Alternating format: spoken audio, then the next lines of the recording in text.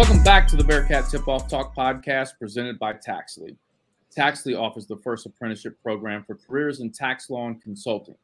So for those who thought the CPA was the only way to a prestigious tax career, let Taxley show you the importance of becoming an enrolled agent.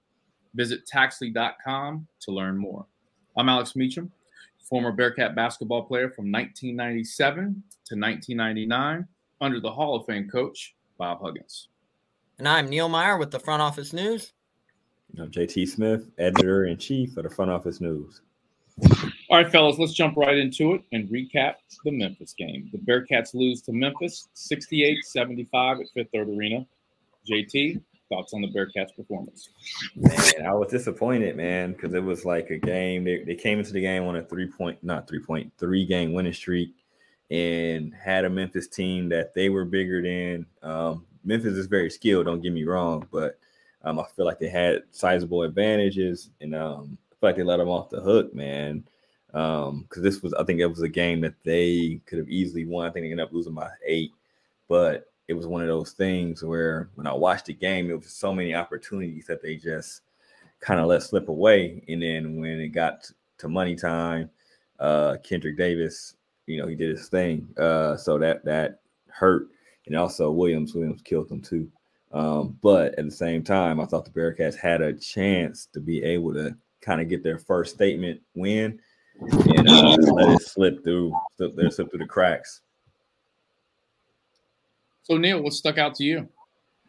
Yeah, I think what really stuck out to me was obviously foul trouble. Foul trouble is what killed them in the first half of this one. I mean, Landers Nolley picks up 2 in the first 2.5 minutes. Obviously, the double technical there with Kendrick Davis. And then you had Micah Adams-Woods with 3 fouls near the end of the half.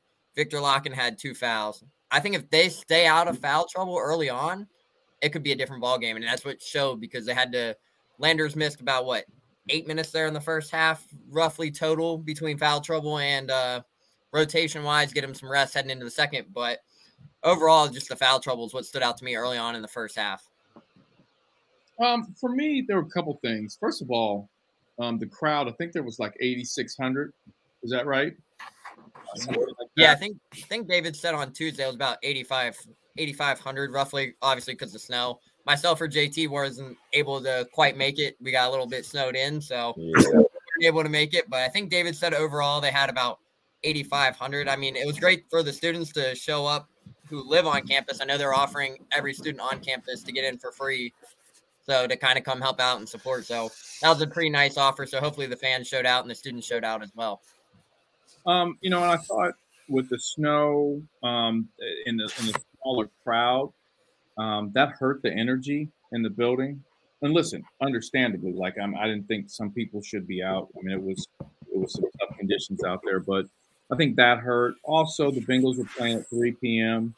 What was crazy is some of the fans were leaving the game when it was 50-50. People going to go watch the Bengals. So I think some of the energy just in the building was a little bit lower. I think that could have helped. I think we lost a rebounding 34-31. Yeah. I like that we only had 12 turnovers, forced Memphis into 13.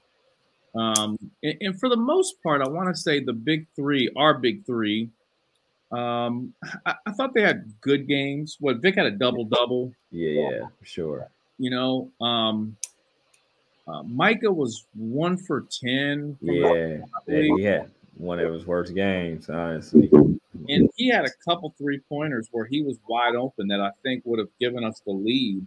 Yeah. It was 50-52, and he had 2 wide open threes. Yeah, that was huge. Right? Yep. We just – but I think that's plagued us a couple times in the past, just not making shots. Yeah. Playing well in certain spots, but just not hitting shots. We battled back. We got it to 50-50. And we just couldn't get over that hump. Just every time we got close, get ready to take that lead, just didn't get there. And here's the thing: when I mentioned the crowd, just the energy wasn't there in the building. when it gets to 50-50, and even if we make a bucket and take a lead in a packed house, the place goes crazy, right? Yeah. Timeout. Our guys are pumped up, and then it's a different ball game in those situations. But honestly, I think it was a winnable game. I think some shooting wise, some things go better. We can win that basketball game. But there's some things I want to dive into when we talk about Houston here in a little bit that relate to some of the struggles with Memphis that I'd like to see us improve on. So I'll get into that in a little bit. But let me give a shout out. I always like to shout out the former players that are in the building. Cashmere Wright, JT Smith's stunt double, Cashmere Wright, was was in the building. Alex Eppensteiner, former walk-on great, with his he has a new child. He walked out with his kids, so that was good. Deontay Vaughn was in the building. Oh, that's what's up.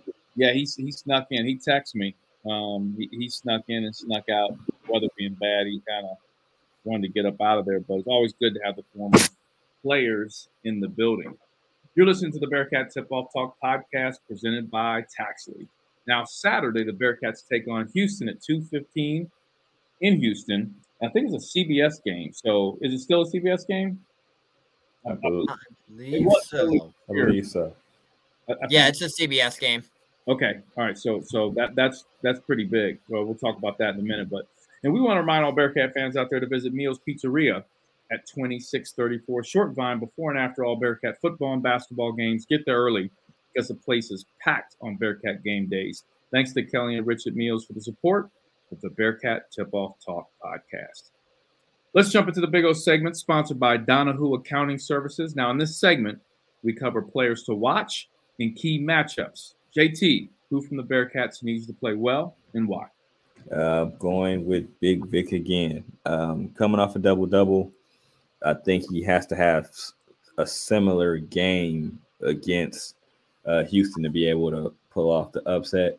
But I think if he plays like he did against Memphis, maybe if it's not 20, I wouldn't mind 21-12. I think that's what he had.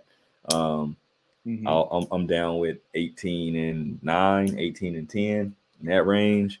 But I think one of the things that I'm going back to the Memphis game a little bit, but like one thing I'm faulting them on, I think early they didn't give Vic enough touches in the paint where he had the clear advantage.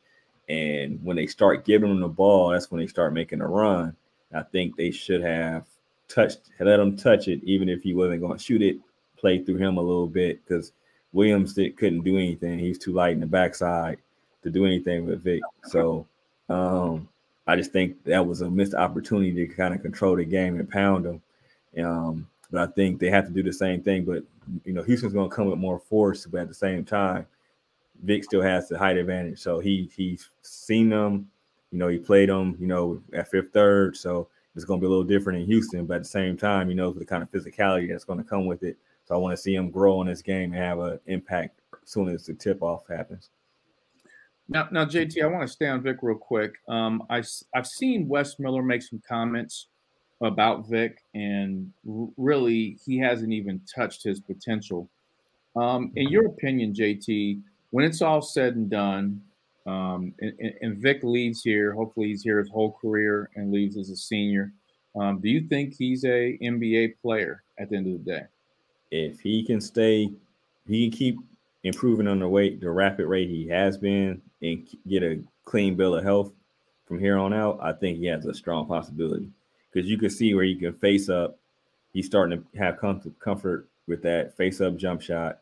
He has the three-point range. He's not hit him yet in the game, but I know that's going to come just for more confidence. And I think he'll be even more he's still young at the end of the day, but I think he'll start keeping imposing as well. You can see it in certain games where he gets hot and he kind of takes control of the game. And even when he's not hot on offense, he's blocking. He had a game where he had 8 blocks, which is something like he's affecting the game any way he can. So I honestly think he has a strong shot, man. If he can stay healthy and just keep improving, I think he definitely have a chance to play in the next level for sure.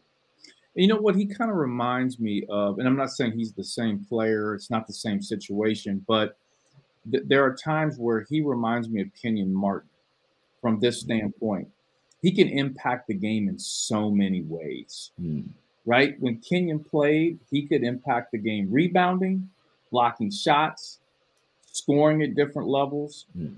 Vic can do all those things. Yeah. And just like when Kenyon came in, and obviously I've said this plenty of times before, he was my teammate, roommate on the road. I watched the growth and the maturation process of a Kenyon Martin. And Vic reminds me of that, just like, he's kind of skinny, gangly. Vic is a little bit. And there are things he needs to work on.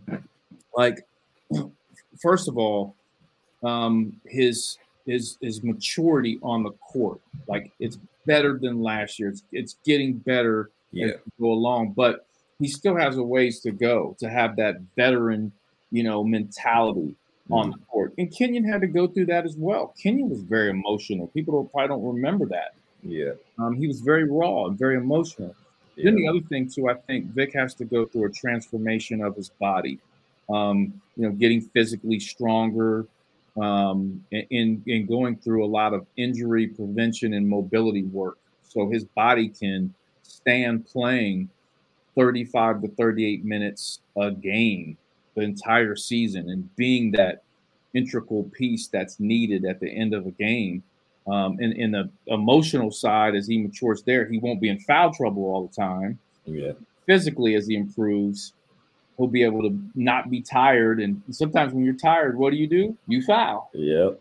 You know what I mean? Do you agree with some of those things, JT? For sure. It's the first thing you do. You start reaching, you do a little, don't go straight up as you should, and then you get hit with some ticky-tacks. Yeah, so, every time I watch Vic, I just watch him. I'm like, man, this kid has so much potential, man. And hopefully he understands that and continues to work. Now, Neil, Houston is 19-2 right now. Who do we need to watch out for from the Cougars?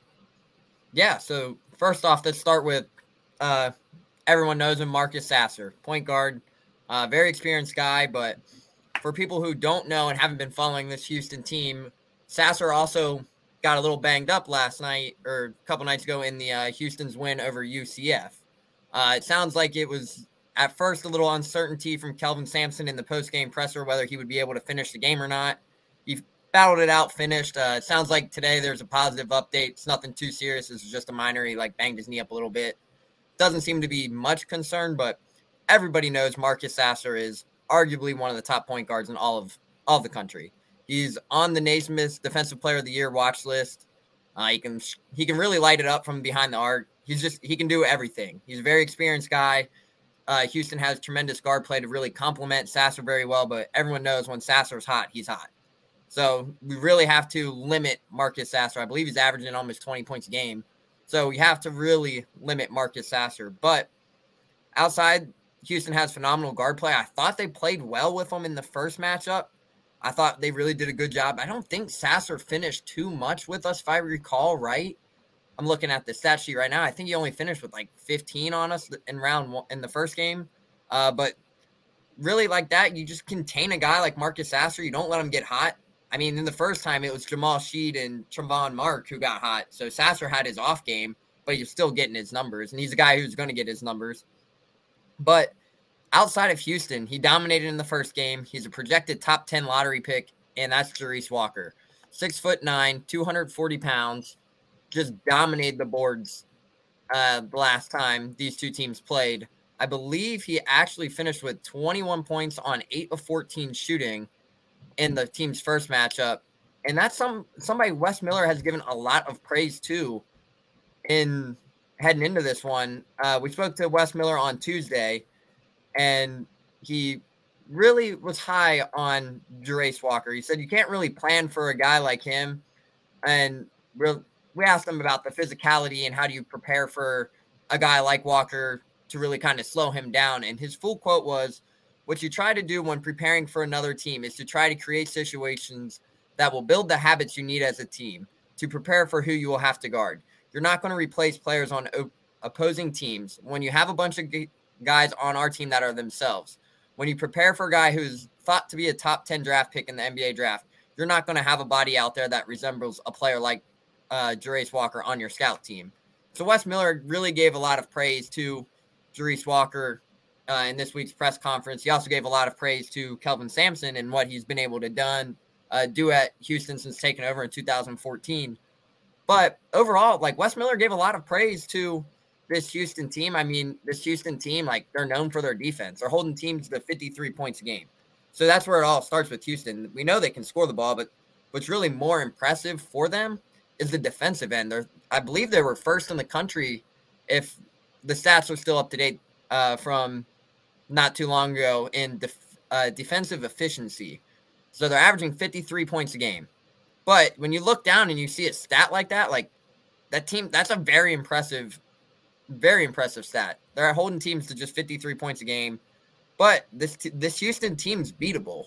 And I think we saw that in the first game of this season. I mean, if we limit the turnovers, I think they're there in that. But it's going to start playing inside out with Jarace Walker inside. If they stay out of foul trouble with guys like Vic, Odie, this is also the game where Kalu saw a lot of minutes early on after missing about 4 games, that 4-game stretch where he didn't play.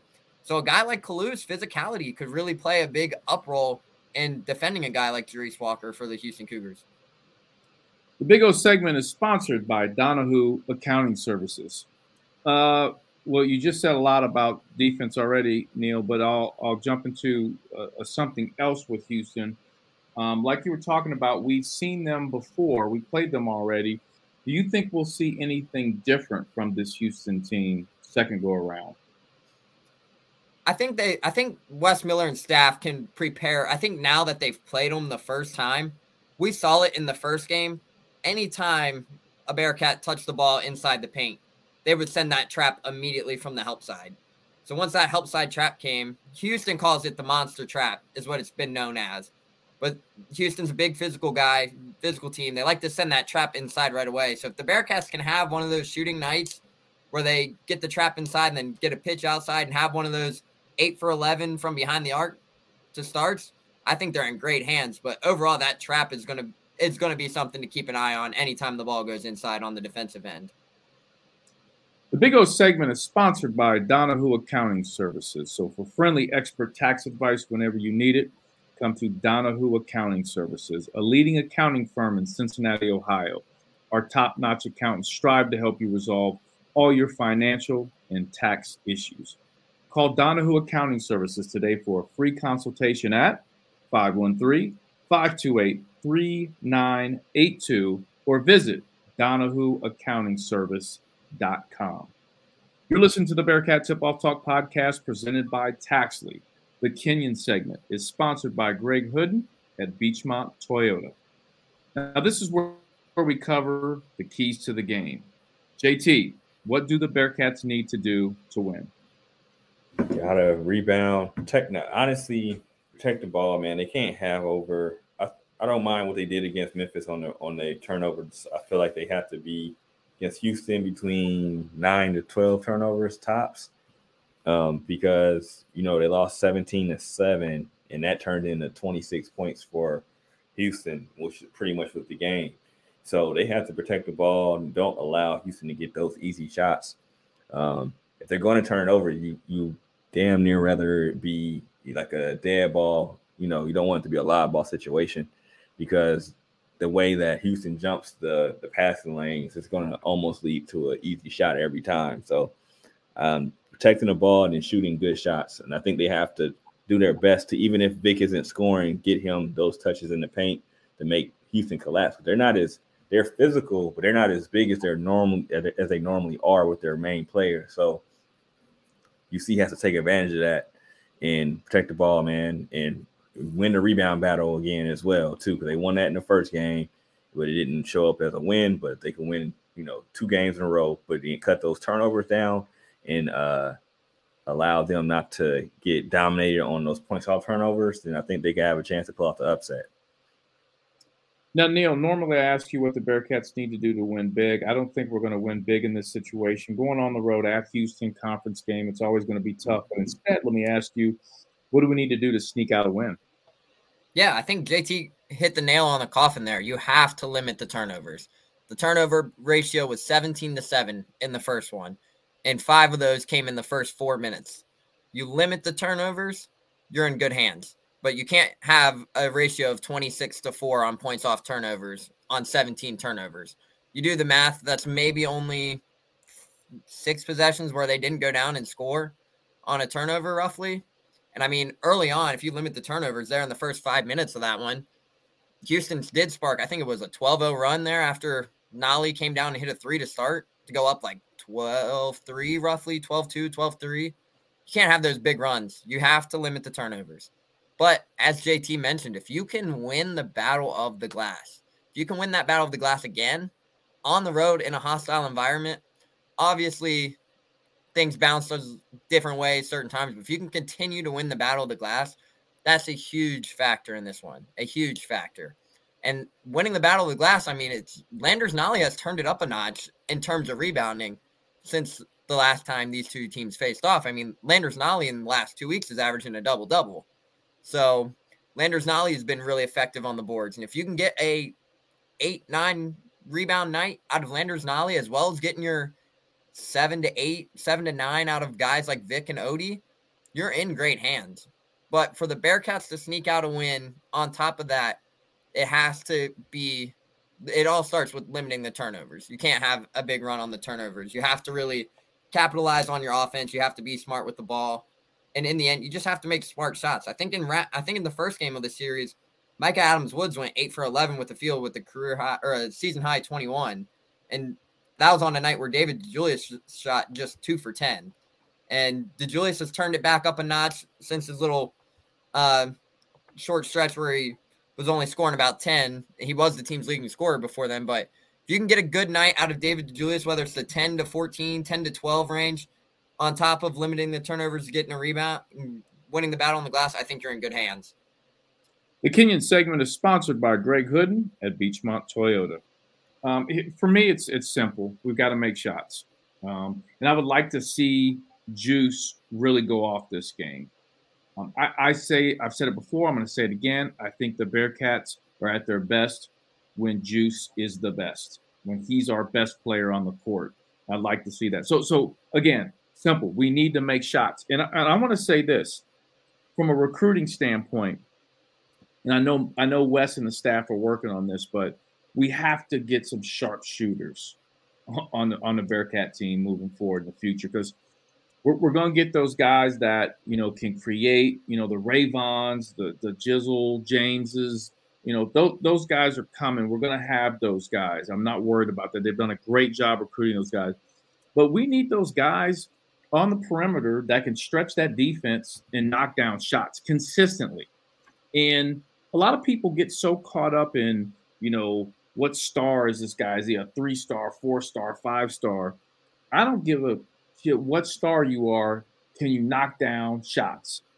There are a lot of 2-star, whatever star guys that are knockdown shooters, and they've proven that at the college level. And, we need it. You need that. You need sometimes guys that, have a certain skill set. Maybe that's all they do.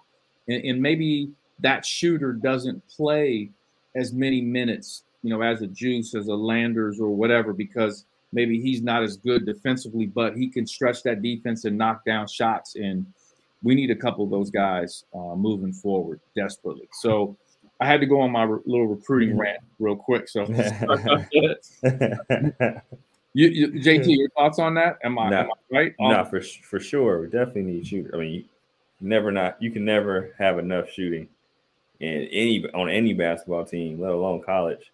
And they definitely have to get a couple of guys that just are pure knockdown guys, athletic knockdown guys. You need them to hopefully be able to shoot and defend, because if they can do that, they can get their 3-and-D on. Then we cooking with grease, hot fish grease, But they definitely need that for sure, man. Because that's going to help in the long run. And then hopefully going into the Big 12, there's a couple of people that people don't know about or that are like super high. Might be some people in the MAC or whatever that are beasts that want to play in some better comp. Maybe they'll come to UC. Who knows? So we'll see what happens. No question. I'm gonna tell you a quick recruiting story real quick. So I'm on the AAU circuit, and with some of my teams, and we're playing a couple teams out of Louisville And both teams had the two teams had these guys that could shoot from deep, and they had good. I thought they had good size to them too. Now, they were a little slow, but man, these dudes could flat out shoot. And I'm talking about at the major Division I level. I thought they could turn into really, really big time shooters. So, I tell Coach Larry Davis, who was coaching, it was Mick Cronin was the coach at the time. So I see Coach Larry Davis at this tournament. I'm like, hey, there are these two guys, man, and they were on two different teams. And one team was out of Wisconsin, and I said, man, I think we meaning the Bearcats, need to go after these guys, and because a lot of those Mick Cronin teams needed shooting. So he goes, yeah, I'll check them out. So he goes and checks them out, and he comes back to me and he goes, nah, we can't recruit them. And I was like, you didn't like him? Am I totally off? He was like, no, I kind of agree with you. He was like, but Mick doesn't think guys like that can play defense. And I was like, all right, that's you look for your program. And I ended up seeing the one kid later on, I think like the next day. I think that was like a Saturday. So I saw him on a Sunday. And I was like, who do you have offers from? And he mentioned a couple schools. And I said, well, what about Cincinnati? The Bearcats. Oh, he says, oh, man, I love the way they play. He was like open to it. Well, I'm not going to say the kid's name, but he ends up going to Wisconsin. And he ends up playing in the Final Four. I'm going to leave it at that. Really? Leave it at that. That's crazy. Yes. And he was excited when I told him I played for the Bearcats. And I was like, I'll tell the coaches about you. Like, he was excited. That's crazy. So he ended up playing for Wisconsin. He ended up playing for Wisconsin, and they ended up playing in the Final Four. He did. Dang. Yeah, I'm not going to say his name. I'll leave it alone. Dang. The Kenyon segment, Keys to the Game, was sponsored by Greg Hooden at Beachmont Toyota. Come see fellow Bearcat Greg Hooden at Beachmont Toyota for all your Toyota needs, cars, trucks, and SUVs. Greg Hooden at Beachmont Toyota is ready to help you get into your new Toyota. You listen to the Bearcat Tip-Off Talk podcast presented by Taxley. Now, this is the Twyman segment sponsored by 93 Ways to Mentor. Now, this is where we cover hot topics. So the hot topic today that I want to go over, fellas, is I want to talk a little NIL. And this whole NIL stuff is like, it's crazy because I feel like the colleges don't even have total control and understanding of it. There's still some like loosey-goosey stuff going on. I mean, look at Florida. They had the QB at Florida who backed out. He was supposed to get like $15 million in NIL. Did you guys see that? No. Yeah, the 13 mil. Yeah. That's crazy. Aiden Rashada, I think is his name. That's crazy. Yeah. And then he had to back out of it, and who knows what happened. But it's changing the landscape of college athletics. So my question to you guys is, during your time watching the Bearcats, just during your time, you don't have to go back like Neil. Obviously, you didn't see Oscar play. You didn't see Jack Twyman and all those guys. You don't have to go back to that time. But the time that you watched Bearcat basketball and football, what player from each sport, and I'm going to start with you, Neil, because you're the youngest.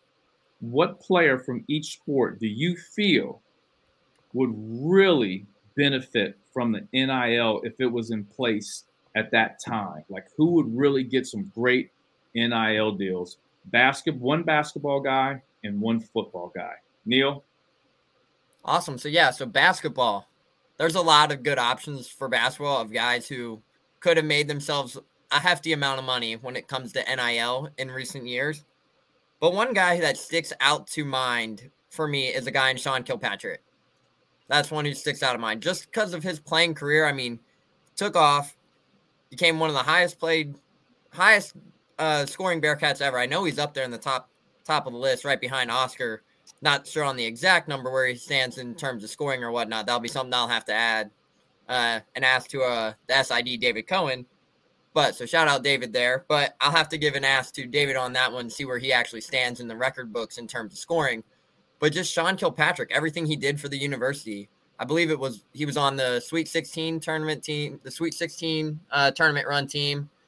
Just everything he did for the university. I mean, he didn't get drafted. He should have got drafted, but he did get a run in the NBA a little bit. I know he's dominated overseas, but Sean Kilpatrick, fan favorite, had a lot of great memories here at the University of Cincinnati.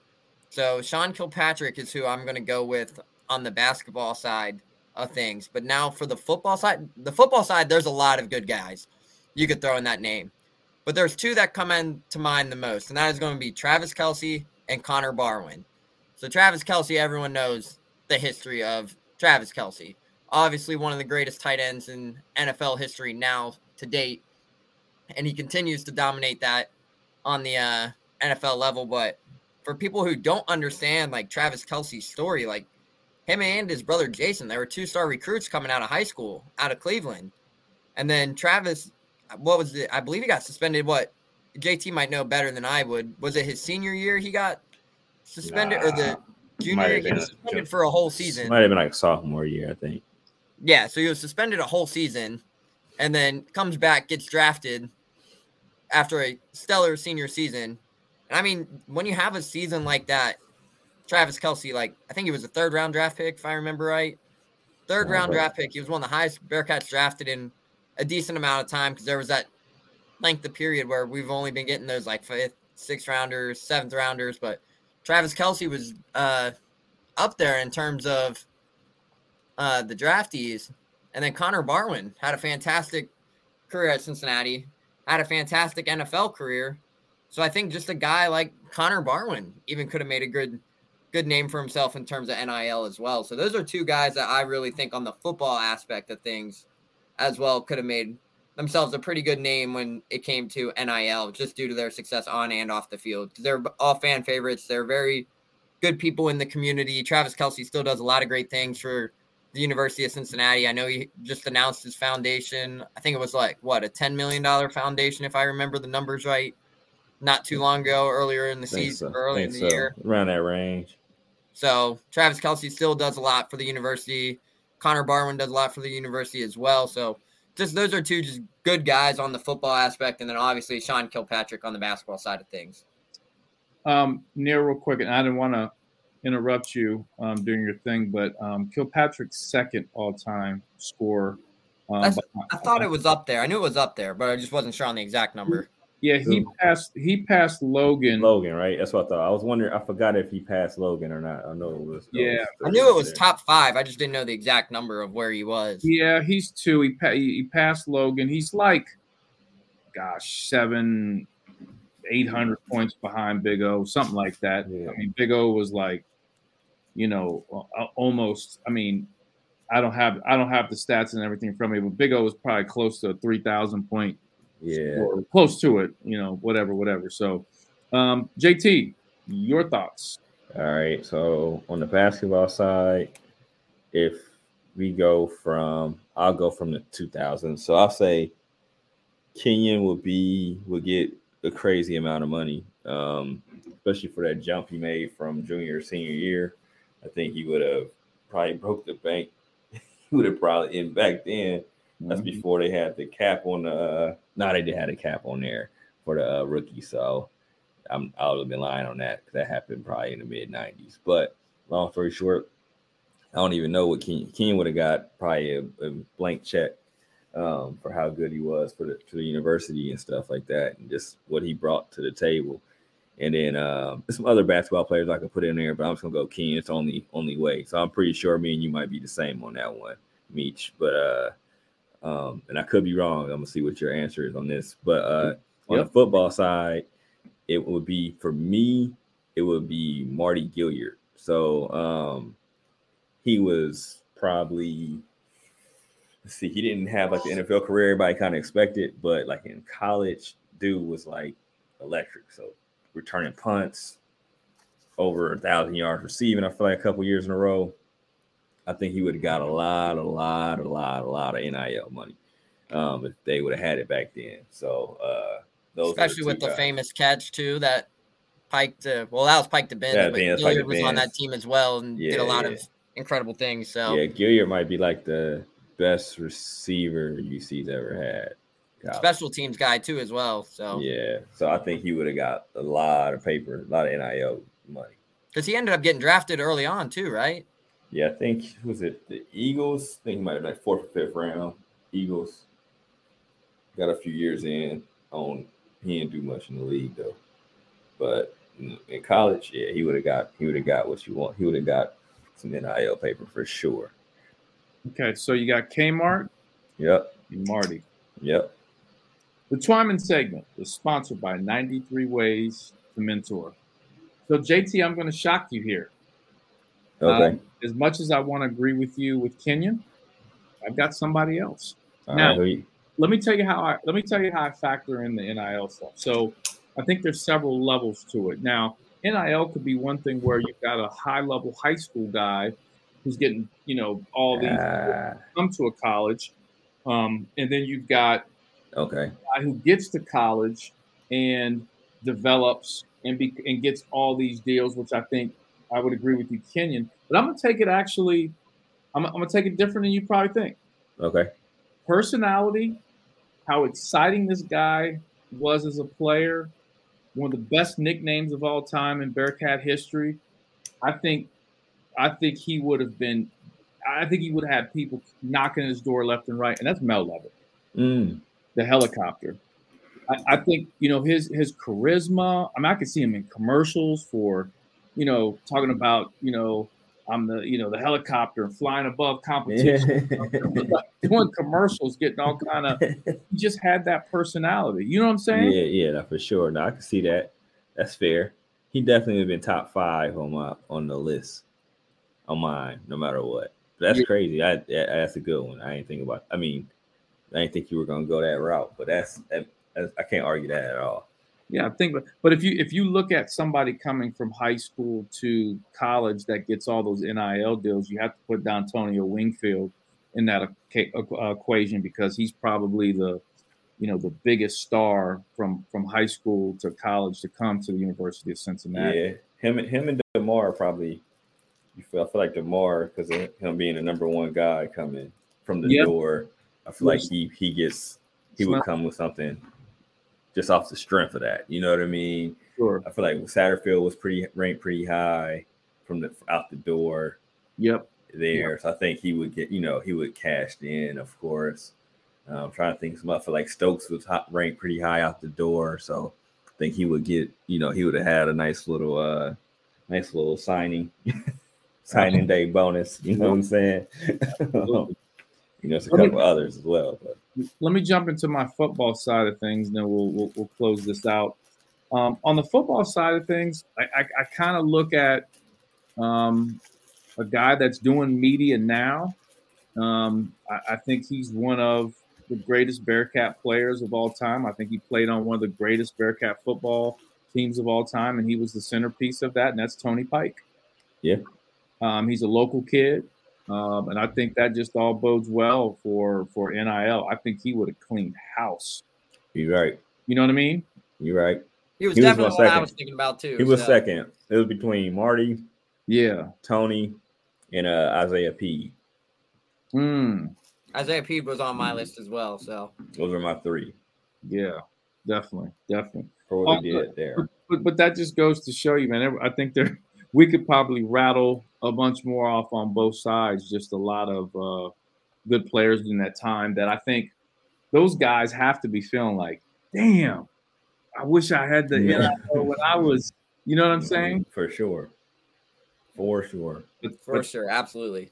But that's the way it goes. I will end on this. I think the NCAA really has to get their shit together in terms of how they want to move forward with NIL and how it's going to look in the landscape of things. They've got to, they put out these books that they give to the colleges, like, okay, here are the rules. Like, it's a 2,000-page book. Who's reading through that? You know no, it's like give me the Cliff Note version. Okay, what can I do? What can I do? Yeah, and it's just like, but there's so many things to it that just, I know, cause an athletic department, a coaching staff, a lot of people stress because it's just there are just so many layers to it, man. I hope that they can at some point figure it out. But I don't know about you guys, but I have a lot of faith in the NCAA, in them making moves, right, JT? Me either, man. They be like 3 years behind everything. Like dang, they want to suspend a program. Dude been gone for 5 years. Now you want to suspend the kids? They ain't got nothing to do with it. You know what I mean? Like dog, dude, the NBA now, NFL. It don't matter. He ain't hurting him if he was the one that did it. Yeah, I mean, I hate to get on this rant, but like, even look at college football. You look at the recruiting period for college football. The way the recruiting period is set up, they could change it, right? The NCAA could change the recruiting period for football, but the way it is set up now, it puts pressure on coaches to leave teams to go to another team to get a jump start on recruiting. So, you see a Brian Kelly leave, you see Trickle leave. They shouldn't be able to leave at that juncture, right? Yeah. It should have like a almost like a when the portal's open, when the portal's closed type thing. Like, you should be able just to dip. Like, all right, during the season, at the end of the season, still got bowl game. I can leave. Like, boom. Like what? Like that's not a tough fix. Like, Look, it's not right. Like, you damn near. I would be like on some. Once the season is over, like the last game is played, that's when you can go, and that's all it is to it. It's simple. That's it. Put a hard cap. And some of these coaches use the excuse of, well, I got to get there and start recruiting because this, period starts. It's just like, all right, and but that's just the NCAA, like you said, it's 3 years. Giving them 3 years might be it might be. Yeah, it might have been too light and too nice on them on that one. Yeah, and I've always heard I forget what coach said this, but I thought this was brilliant. It was a college basketball coach. I can't remember who it is, but he said the NCAA should put together a committee of former basketball coaches, maybe get some former players, and have them work on setting up like rules and reviewing rules. And at the time the coach said this, he says, we got a lot of great coaches that are retired that I think would have great input into a committee. Like at the time, like John Chaney, former Temple coach, Gene Cady, former Purdue coach, Bobby Knight. A lot of these guys are retired. Like, imagine them having a committee, and then maybe you got some former players that, played at the college level, maybe played a little bit of the NBA that are out. Put them on a committee and help, restructure some rules and look at some things. Instead, this is facts. They got people that like make rules for volleyball, like making rules for basketball. Like, what? Like, that's a volleyball person. Like, you know what I mean?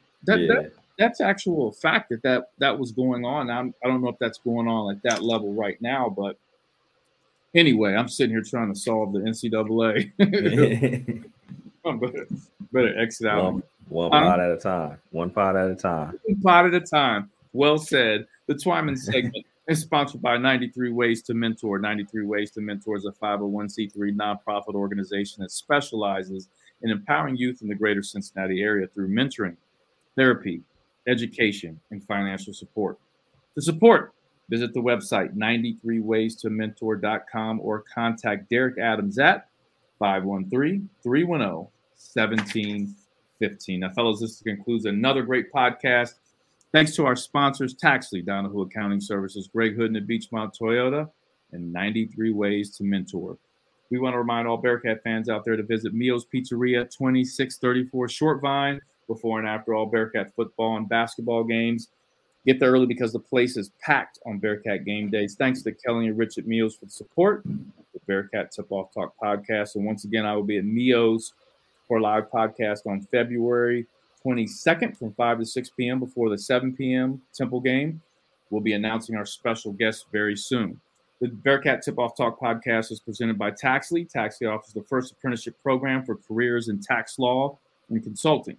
So for those who thought the CPA was the only way to a prestigious tax career, let Taxley show you the importance of becoming an enrolled agent. Visit Taxley.com to learn more. Now, fellas, we'll be back with another new episode before the February 1st Tulsa game. And we had this discussion the other day that we might start releasing the podcast a little bit earlier. like a day earlier. So just because there's so much going on, give people a little bit more time to listen to the pod. And I need to give a quick shout out to Doug Jacobs, huge Bearcat fan. He sits near me at the Bearcat games. He's the one that kind of came up to me and said, "Hey, love the podcast. I listened to it. Can you guys release it a little bit earlier so I can listen to it like early in the morning when I'm working out or getting my massage?" He gets a massage. He's living that good life, I guess. I need to get a massage. And I said, for sure, man. And we talked about that. And I think we think that's another, good idea, especially with the Bengals making the big run. Yeah. A lot of stuff going on. Sometimes it gets lost in the shuffle. Yeah. There's so much going on. So we're cool with all that, fellas? For sure. Absolutely. Man. For sure. Absolutely. And shout out Doug Jacobs' son, Gavin.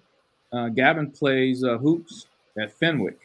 So, and just want to give him a quick shout out. And real quick, too, I want to say this. I attended tonight the Seven Hills High School Athletic Hall of Fame banquet. And I want to give a huge shout out to head coach Willie Hill. He's been coaching at Seven Hills for a while now. I forget how many years it is, almost 20, I don't know, something like that. Between being a freshman coach, JV, and varsity, he's been there, I think, maybe almost 20 years. Could be wrong with that, but he just went into the Seven Hills Hall of Fame for coaching and just got his 200th win maybe about a week or so ago. So shout out my big dog, Willie Hill, man. It's good people, man. So, and listen, I don't think I'll ever be in any Hall of Fame. So I have so much respect for people that go into any Hall of Fame, man. Huge honors. JT, will you ever be in a Hall of Fame? No, man. No. None. Nothing? Huh? Nothing? Nothing, man. I can't see it. I don't see it. Yeah, it's a wrap. Okay. Neil, what Hall of Fame are you going in? I don't think I'll see myself in one. If I see anyone in it in my family, it'll be my brother, who is top in the leading at Oak Hills in assists for volleyball. He's now the head coach at volleyball at Oak Hills. Meanwhile, I'm second. I'm behind him.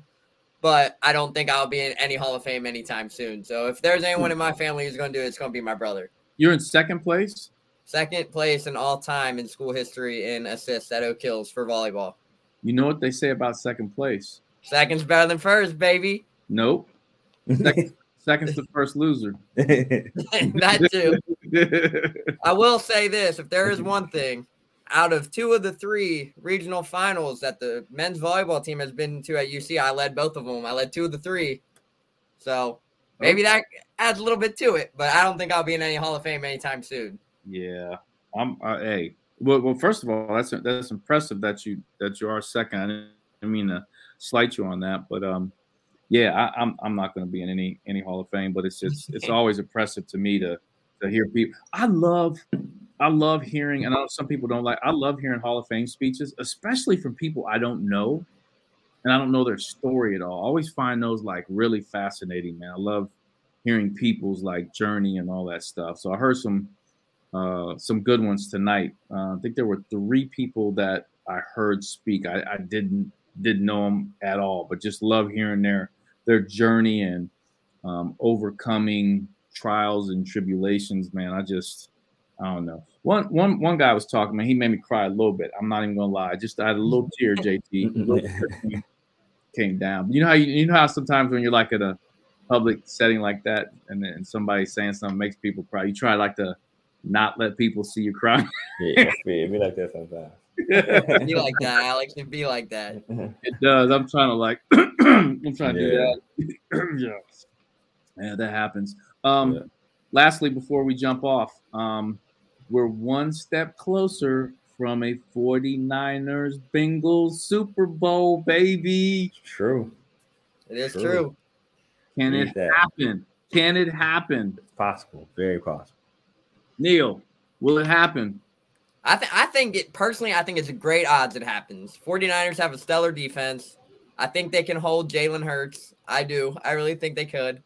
However, the Bengals Chiefs Sunday, it's going to be a battle. Now that Mahomes is looking to be healthy, it's going to be closer than people think. But you know what they say? Joe Burrow's him. No, He's him. Mahomes is not going to be healthy. He's going to be shot up. That's what it is. They're going to have him shot up on whatever it takes. Hey, that video of him walking out of that presser and practicing, him doing spin moves and stuff, no limp. He's shot up. So you got him on that feel good. They got him on that feel good, bro. Yeah. Hey, but it's Mahomes. You can't count Mahomes out, though. As long as he can play for 3 hours on Sunday. But there is a lot of added fuel to the fire for this Bengals game. Obviously, we saw the Justin Reed trash talk at the beginning of the year. You saw Jamar Chase get into it in the first round with the throwing the money celebration, and then he called him tuna in a can after the game. Then the comments today on the locker room, like it's a bad blood between both teams, so it's going to be a fun one. Yeah, sure. I agree. Well, if both of them make it, the 49ers and Bengals, JT, one of our segments is just going to be all about Jimmy G. Oh, Jimmy G coming back? Is he back? He started practicing. I thought I saw. What if he's not dressing? Brock Purdy, baby. JT. Purdy made all the throws we needed to win that game last week. JT, you know, he cut me off because you know I'm going to talk about Jimmy G. If Jimmy G is healthy. No. You said no. You're not starting him. He could be the backup. Yeah, he could be the backup. And if Purdy gets hurt, put him in there. Put him not. I do agree with JT. You can't bench Purdy right now. Hold the clipboard, Jimmy. I agree. That's cool. If we need you, be ready, man. You never know when your number might get called. That's why I'm showing Purdy so much love. But if Purdy also hasn't lost a game as a starter, right? Nope. I mean, I agree with that. I think Purdy needs to, you need to ride that wave out. You can't. That would disrupt the team, right? For sure. With what's going on right now, you don't want to do that. Not at this point. So nah. It's too far gone now. Yep. You still getting the Jimmy GQ T-shirt though? Oh man, just get the Purdy jersey, man. Purdy shirt, man. Purdy time. Is that what they say? Purdy time? I don't know. They got something else. I ain't gonna say on the show. Mr. Irrelevant. BC. Yeah. They say what it BC Purdy or something like that. Something I've been seeing. I gotta check. I'll search the internet and see what's on there. All right. Well, we want to thank all the Bearcat fans out there for listening to another episode of the Bearcats Golf Talk podcast presented by Taxley. Go Bearcats.